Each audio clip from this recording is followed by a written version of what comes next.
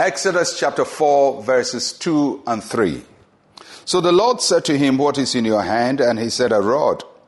And he said, "Cast it on the ground." So he cast it on the ground, and it became a serpent, and Moses fled from it. God responded to Moses' protest. Isn't it just gracious that the Lord of heaven will listen to us complain and respond to us? So God carefully listened to Moses, listened to the complaints, listened to the protest, and then he responded to him. But in responding to him, God helped Moses to focus. So he asked Moses to focus on what was in his hand. His question was, "What is in your hand? What's in your hand?" He wasn't angry. He was trying to refocus Moses. As usual, as we've learned, when God asks us a question, he's not seeking information from us. He's helping us to focus on something. So he's helping Moses to focus on something he had in his hand. That means that Moses already had within his hand the tools he needed for the assignment. God was not going to bring something from outside. He already had it.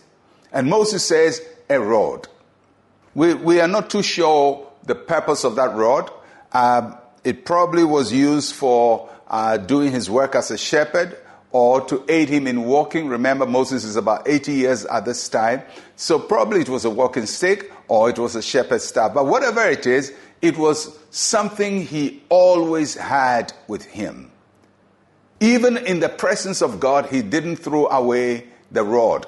He removed his sandals, but the rod was in his hand. So God was using something that he was familiar with, something that he held in his hand, something that was always with him. And that is how the Lord uses us. He doesn't use us by making us go and look for something that is way beyond us. He uses what we have in our hand. And many times the things you already have that you may think have no value, have no power, have no significance, are the things that God will use for his glory. And then he tells Moses, throw it to the ground. So Moses throws the rod to the ground and a transformation takes place. The rod becomes a snake. So God transforms what is in Moses' hand. And it is that transformation that he was going to use for later victories.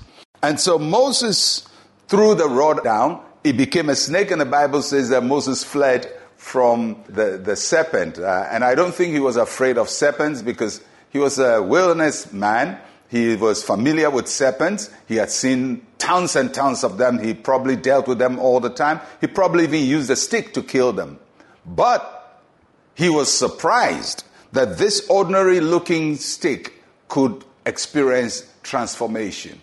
And many times God is able to transform us in ways that shock us ourselves. So Moses was shocked by the transformation that took place. God took something unremarkable and did something extraordinary with it.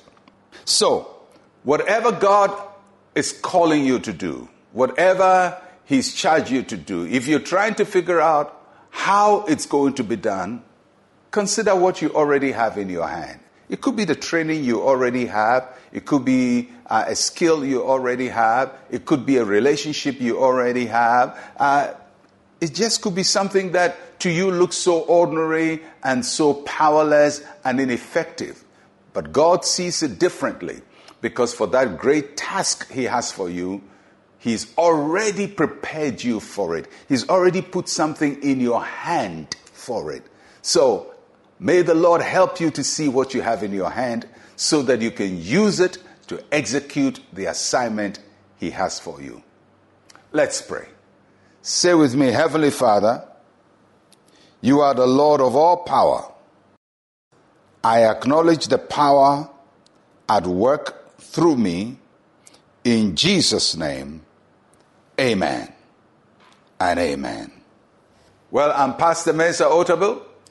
I'll be with you again tomorrow. Shalom, peace, and life to you.